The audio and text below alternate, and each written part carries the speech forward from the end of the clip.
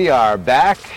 I am DJ Bruja, otherwise known as Bruce Reilly, Deputy Director of Voters Organized to Educate, and we are here for the first time ever in a field operation outside in the sun in none other than Cancer Alley, Louisiana. And we have some wonderful guests here today. We have Miss Ann Rolfes from the Louisiana Bucket Brigade. We have Devin Davis, who's usually behind the ones and twos, but now he's here on camera with us. And we also have Miss Lindsey Cheek, candidate for Attorney General and a litigator on some of the issues around here.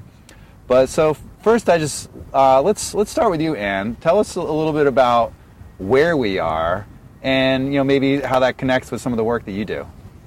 We are sitting right now across. We're surrounded. We're surrounded. I like to not ground the geography here in the petrochemical plants. It's hard not to, because they've taken over this whole stretch of the Mississippi River. But we are sitting next to the beautiful Mississippi River on historic land. Actually, we're the site of the 1811 slave revolt. And for me, that's really important as we think about a different vision for this river. So the current use of the river is one that is dominated by the petrochemical industry. So we're across the river from Dow, Shell, and another chemical plant are behind us. And then if you would just head to New Orleans, you'd see hundreds more petrochemical plants. And I think what's interesting is how you said dominated by the petrochemical industry, right? But it's powered by workers, right? Everyday people. Yes. So dominated by petrochemical, but run by everyday people. Everyday people. Yeah. So, Ann, tell us just a little bit about the Louisiana Bucket Brigade. We work with people along this river who live next to oil refineries or chemical plants, or potentially a site that is going to be turned into one. So for several years now, we've been working very intensely with people in St. James Parish. The parish officials and the state officials have the objective to completely industrialize two of the majority black districts of that parish, and really wipe them off the face of the earth and give them over to, for example, the Koch brothers, right? The Koch brothers want to expand their methanol plant. And so what the Louisiana Bucket Brigade does is partner with people who are in that line of fire to fight back, to protect their homes, to protect our state and all the places that we love, and then transform it into something different and vibrant and thriving. Well, that's a great segue, to talk to you, Devin, a little bit. You understand you got some roots here. Why don't you tell us also, from your perspective, like where we are? Yeah, my family is from the Garyville area. That's about 10 minutes up the river this way. That's my ancestral homeland. That's where my family has been for generations, dating back to slavery. As I was telling Bruce the other day, we were looking at a Catholic church in St. John Parish on the other side of the river.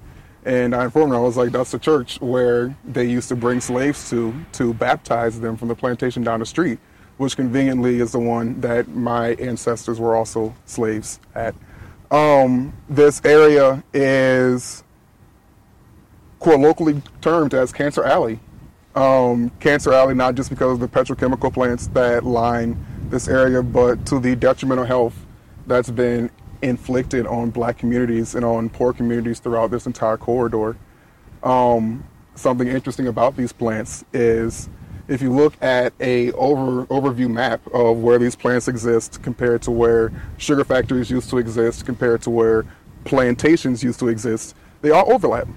It's just been a continuation, There's been one form of slavery, transition to a different form of slavery, now transition to a new form of slavery. Almost like a master plan, right? Exactly. A lot of these people advanced and supported and funded by petrochemical and other. Exactly. And a lot of these communities are people who have been there for generations, not because they want to live somewhere that has toxic air and toxic water, but because you put them in a cycle of poverty where they're stuck working at these oil refineries and at these petrol plants that end up killing them.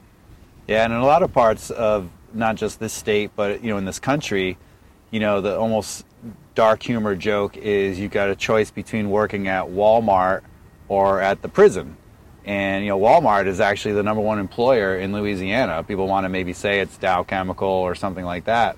There's something like 32,000 people in the state that work for Walmart. And one of the says a lot about us, right? Advocates against raising the minimum wage too. Yeah, So, Lindsey, you've worked in this area. You've had some cases. You've talked to some potential jurors.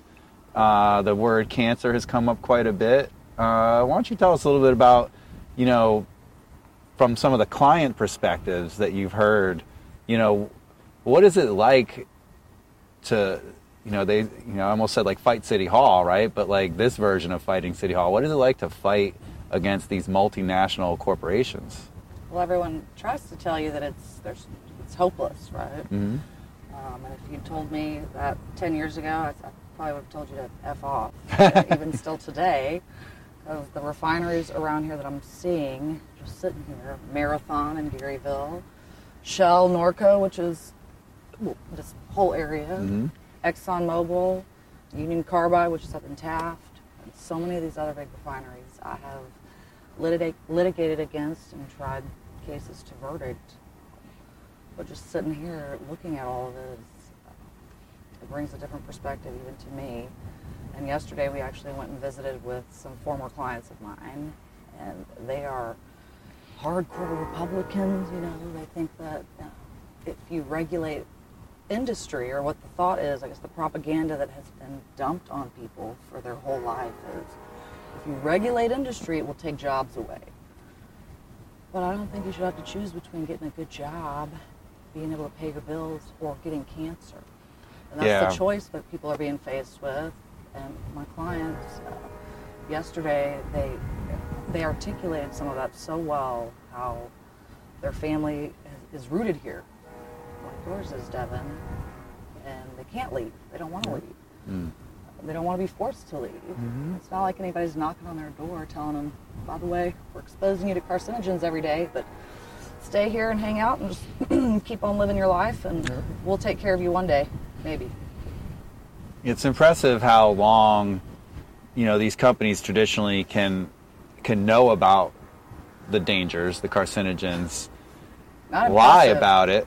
It is. We'll get away shameful. with the lie. Well, yeah, shameful indeed. It's the biggest cover-up. 10, 20, 30, 50 years. Everyone, I think, understands tobacco litigation, why that went down. Lead paint litigation, why that went down. Asbestos litigation. It was always about the cover-up, right? It wasn't necessarily that they knew going in, but then they found out soon thereafter. So what...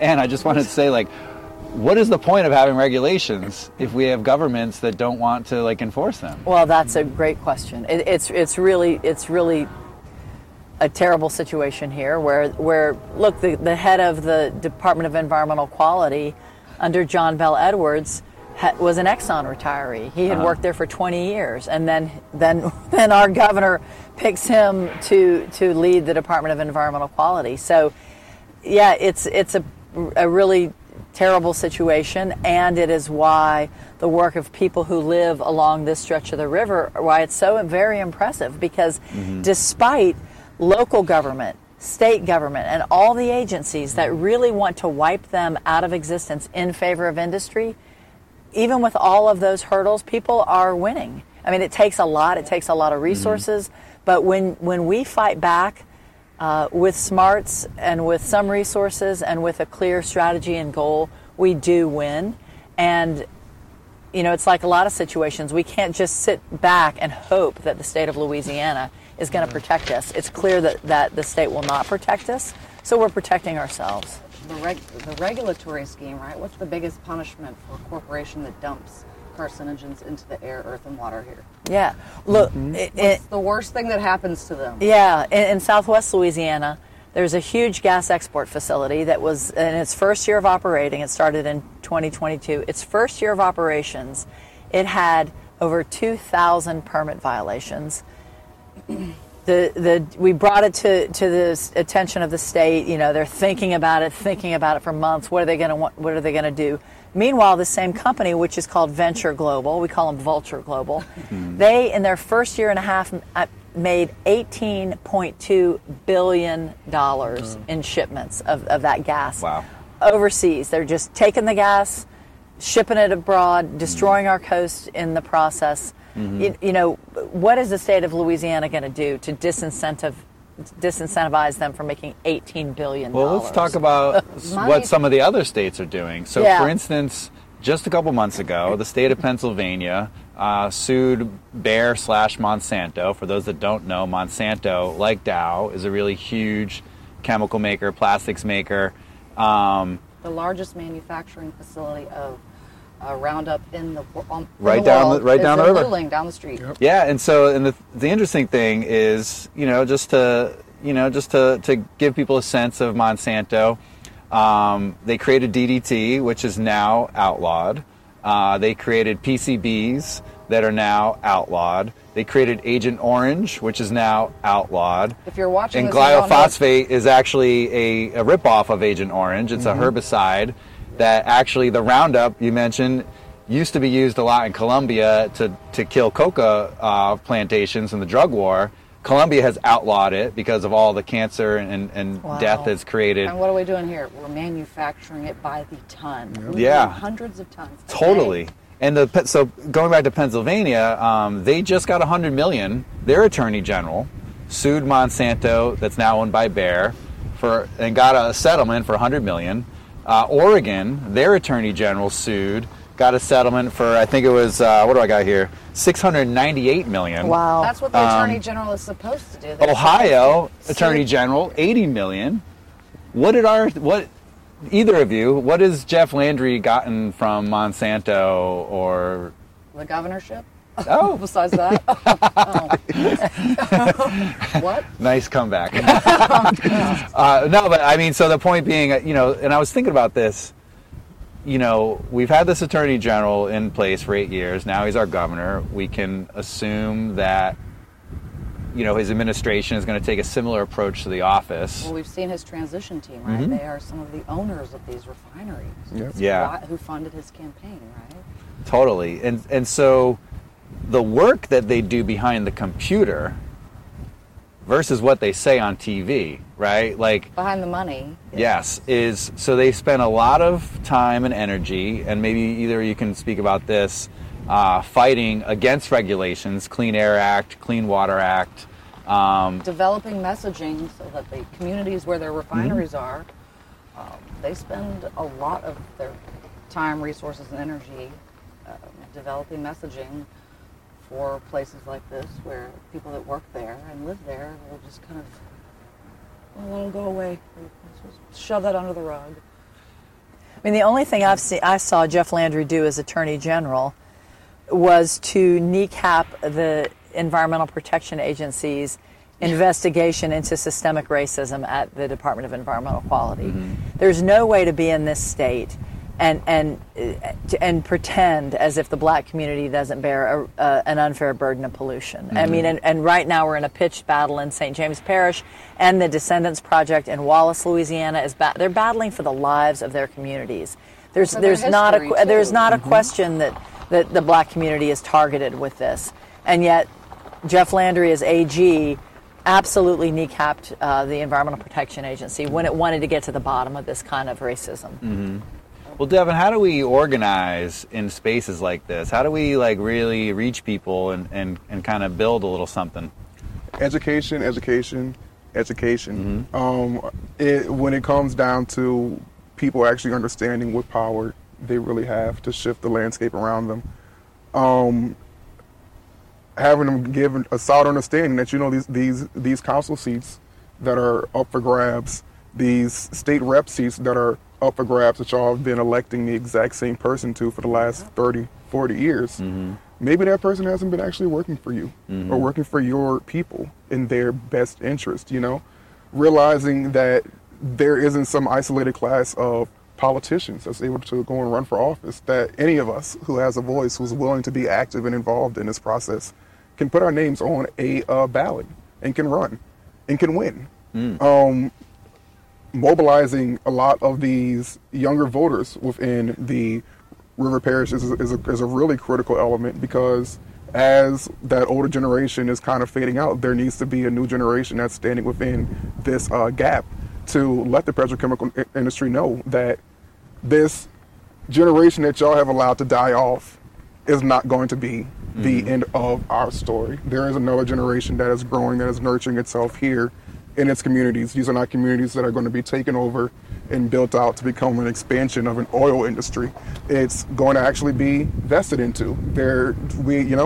These are people's lands. These are people's cultures. These are people's lives. History, As you said, exactly. This is our history. Like their family and ancestral burial grounds, where Formosa is just trying to bulldoze through and just push people aside. Exactly. And there's only so much the little guy can do, right? It's Yep. David versus Goliath. This is the ultimate David versus Goliath. Throw the little stone, keep throwing them.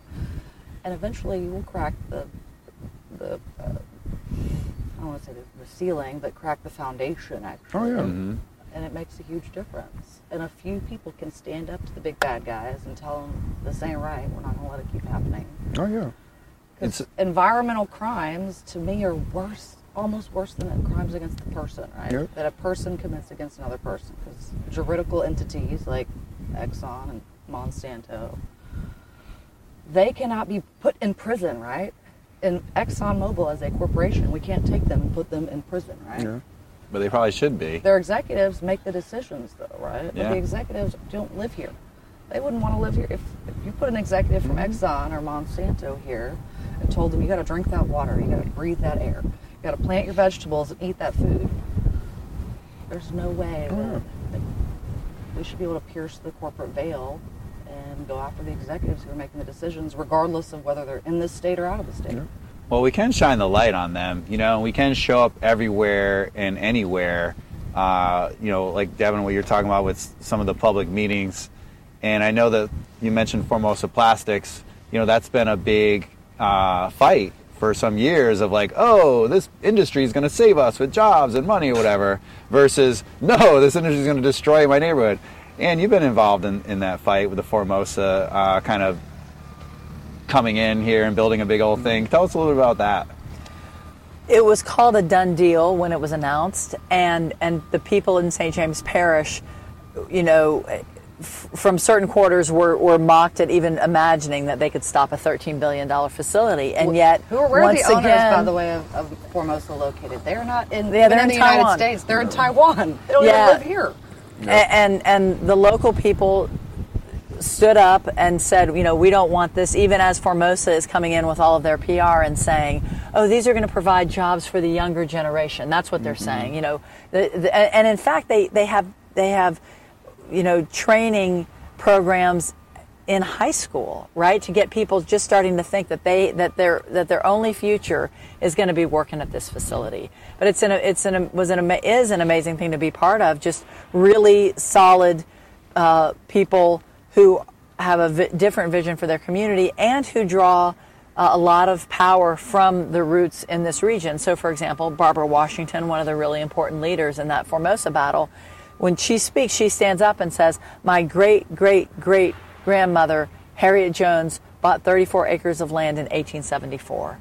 And her family predates emancipation in this area. She's buried here. Yeah, and so that's an incredibly powerful community if you look at it through that lens.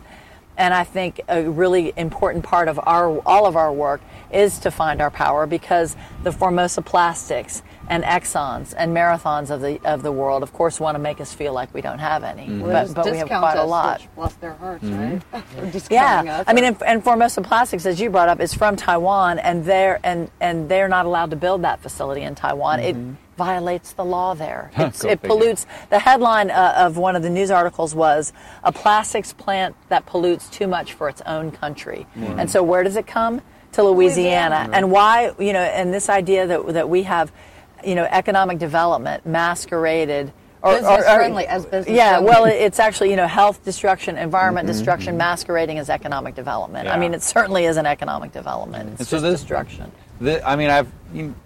People use the term fence line communities. Where did that come from, and why do we think of it like that, fence line communities? Because people live on the fence line. I mean, it's that close. We're very near. We could walk in 10 minutes over to the home of Margie Richard, a leader of a group called Concerned Citizens of Norco. And in the early 2000s, she was battling Shell because of its pollution, and we measured, and her home was actually 17 feet from the fence line. People live unbelievably close. If you go further down the road toward New Orleans, there's a little town of New Sarpy, and people's backyards actually are these huge petroleum tanks that have, millions of gallons of highly flammable gasoline, jet fuel. And they light up every once in a while. And the largest tank fire in world history was, about 10 miles away from here. Yeah.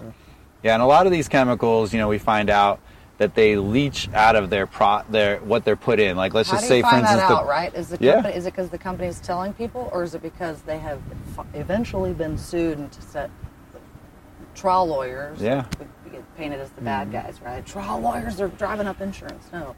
Trial lawyers, like real ones, like me, we actually engage in the discovery process, and I'm the only lawyer that I know of in the last 40 years that has been able to get into the Marathon Garyville refinery, for example, and file various motions to get in there and take pictures. And as soon as you get in there, they're like, "Oh no, we got to get rid of that case. Let's just pay them off and shove them to the side." But it is a energizing voters and their communities kind of wake up, right? Don't wait till you have cancer. Yeah. Wake up now, vote, use your voice to actually make a difference. Yeah, I mean, so Devin, like with the recent fire in Marathon, I mean, what were family members of yours saying? Like, did they smell it? Were they coughing? Like, what's it like to be in the middle of a refinery fire? I mean, I feel like sadly the choking element of the different chemicals in the air, smoke, whatever it be, is a ongoing process. It's an everyday life. Exactly, it's an everyday affair. There may have been an over kind of like saturation on this particular week but that's just every day. You're talking about the fence line communities. In 2005, after the storm, we relocated, lived with my grandmother for several months. My sister and I went to Our Lady of Grace, which is a school that is less than 200 yards from the DuPont Dinka factory.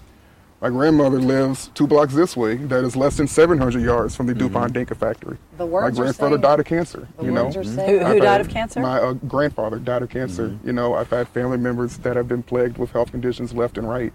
My aunt currently, she moved from Texas to help take care of my grandmother, and now she's experiencing vision issues. She's experiencing neurological issues. And of course, you can go and kind of chalk that up to, things just happen.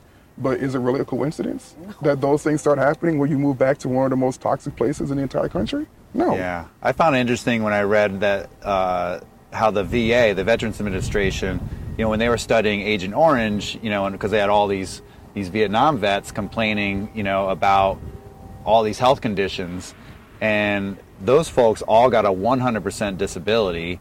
And of course, as I was mentioned before, that product got totally discontinued.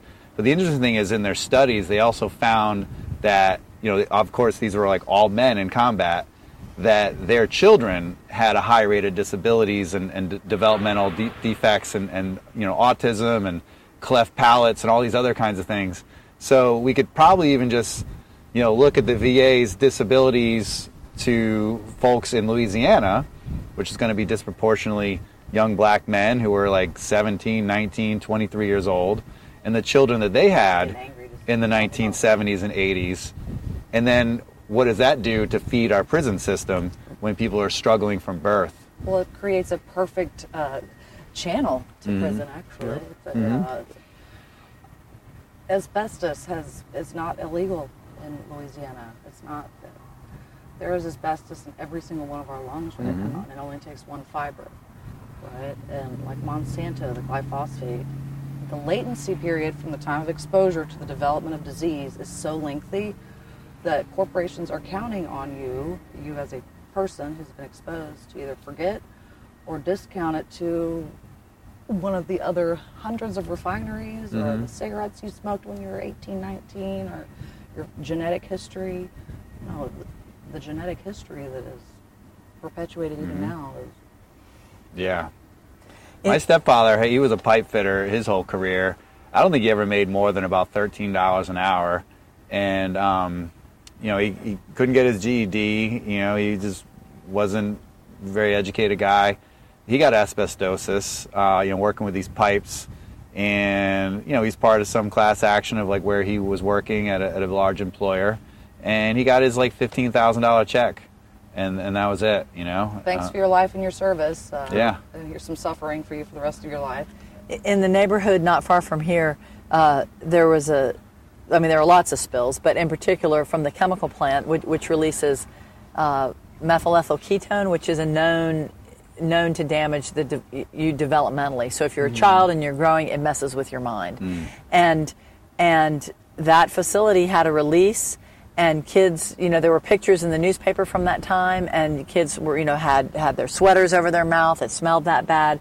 All those kids in that neighborhood, of course, the adults too. And I'm trying to circle back around to your point about what does it do to people who are trying to develop, and what does it do to your mind? Suppress you. And then people end up in jail. And did anybody ever have a chance? Yeah. Right. Yeah. And we almost need like environmental impact statements for every person who gets sentenced. Well, I talked to an investigator once who knew the job that I had done. I actually went to her to see if she could help us out with some of our work, and she said, and she worked for an attorney, and she went and looked up the accused background and so forth, and she said, so many times I go and these guys grew up near a petrochemical plant, and for me, last night I was in a hearing, and people who were testifying in favor of this, another polluter coming here, were saying, we grew up in the oil field. We're used to the oil spills in our river and in our lakes and on our land. It's what we know. And you don't have to accept it. Exactly. But but it's really it's something, the way the whole system conspires to perpetuate itself, right? You make people sick, they can't go to work, they can't make a lot of money, they can't get educated, so then they're not as smart as they might have been to fight back. And the pharma industry reaps the benefits of all of this. Yeah. Well, the largest employers are actually the hospitals. But exactly. That's what, Exxon does create employment. Yeah. Oncology nurses, respiratory therapists, right? Absolutely, they do. So another spot that we're, looking out over is the Bonnet Carré Spillway, which helps with flood control of the mighty Mississippi River, which obviously is the largest river in the North American continent. Has been a huge source of trade and shipping, for hundreds of years, waterways for people to get to and fro. And so we're like, a drought and the saltwater intrusion, creeps up on you. All of these things are related, right? Totally. But so on the one hand, we have obviously this, like the petrochemical industry doesn't have to be right here. It happens to be here, right? And the thing is, at the same time, we have this climate issue, obviously the saltwater wedge being one, but we're also in a hurricane alley. Yeah. And so of all the places to put all these toxic poisons, in the middle of a hurricane alley, and this is kind of to any of y'all, if you're like, how sturdy are these things when it comes to our climate disasters, and how much stuff ends up getting into the water, the air, the soil following a large climate disaster? It's the root cause of the climate. To me, you didn't have flooding like you did before Katrina, 50 years ago in New Orleans, because there were protections of the barrier islands, right? Those barrier islands are all but gone now. The barrier islands, they're called the barrier islands because they protected the land from big storms like that, right? We don't have those protections anymore. All the ecosystems that go with that, like the birds and plants, those are rookeries for birds, as we know, all the things that we love about Louisiana, and they don't have anywhere to go. Yeah, and they bless you. Thank you. And they drill quite a bit out there. There's like a little bit out of sight, out of mind. Because we don't have enough orphaned wells around. And Biden had tried to put a pause on the offshore drilling.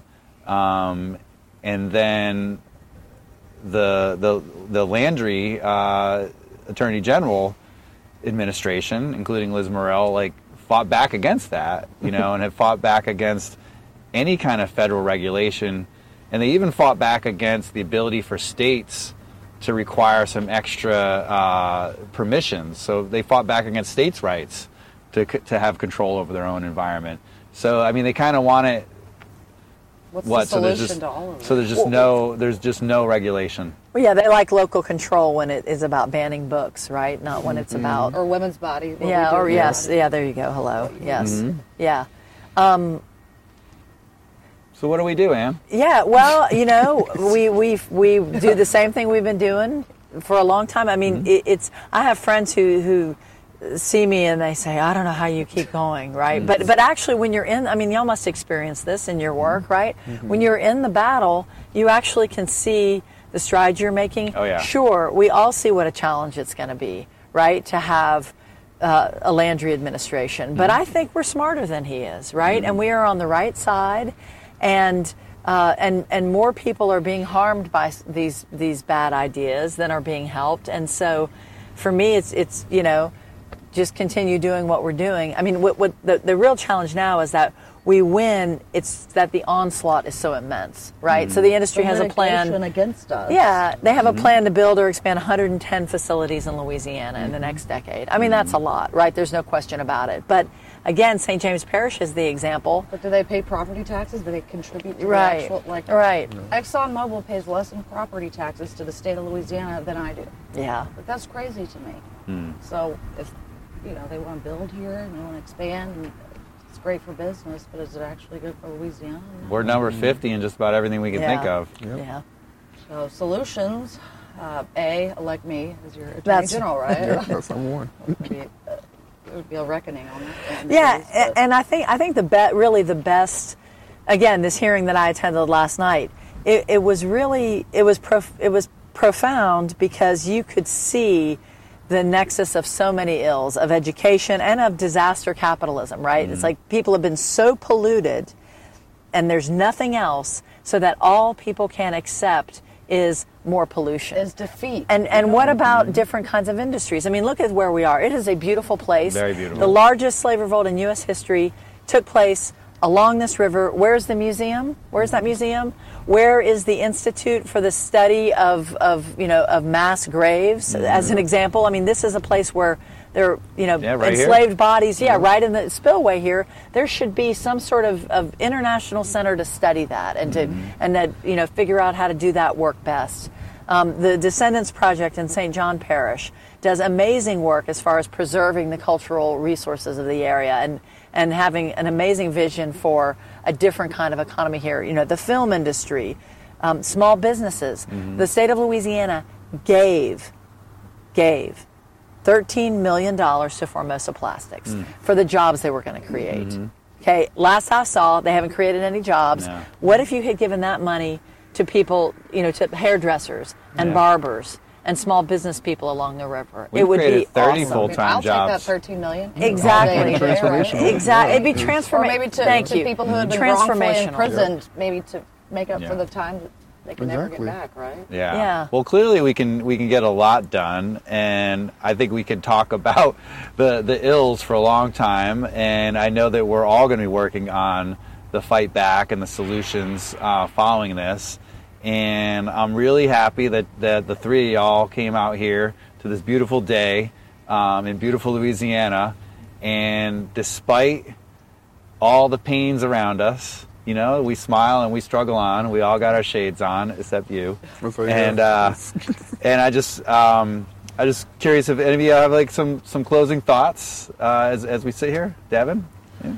Just that I love this state. We were talking before that I really built out my organized career outside of Louisiana and chose to come back home because I believe in the people that vested in me. I want to invest in the state that gave me so much. And so not just to just continue fighting, but more to continue growing our movement is a inspirational task for me. It's a blessing to me to be able to fight for a better state for future generations to come. And I'm one of those people that's naive enough to believe that the moral arc of the universe bends towards justice. Sure does. And It absolutely does. I'm optimistic enough to believe that we're just around the corner of a better, brighter day for our people. So That's what's up. And Well, I just came from further down the river, or up the river, I suppose, and and talking just really matter-of-factly, this basketball court needs to be resurfaced. This tennis court needs a new net and needs to be resurfaced in neighborhoods that at this point are completely marginalized and completely overlooked, and the effect that some simple, very doable actions can have on really generating a different kind of economy and different communities where people are prioritized, not these companies from who the hell knows where, but actual people are prioritized. I think it's very exciting, and there's more energy and more vibrance in this movement than I've ever seen, and that's a good sign for the future. I'll take it. Lindsey? So much here to delve into, right? But I'm so glad I get to sit here, and I feel privileged to sit here with all four of you, by the way, not just us three, because you guys have inspired me. I've been following your movement and supporting both of y'all's respective organizations and causes for a long time.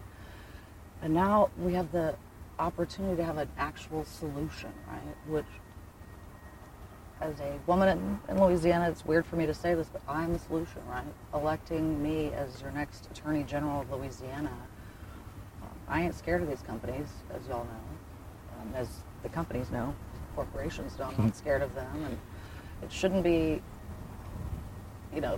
The corporations have plenty of lawyers fighting for them.